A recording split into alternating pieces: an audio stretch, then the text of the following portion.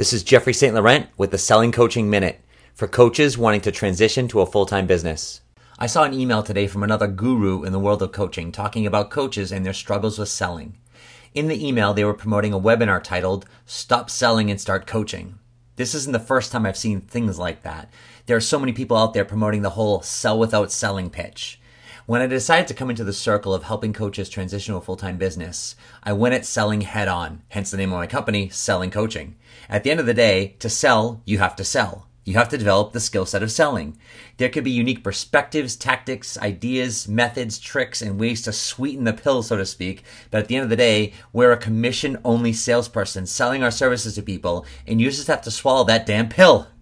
When we stop avoiding the truth and dancing around something because it is uncomfortable or it has a bad perception, stop trying to dress it up like something it's not, then we learn, and only then we learn, to embrace selling for what it is.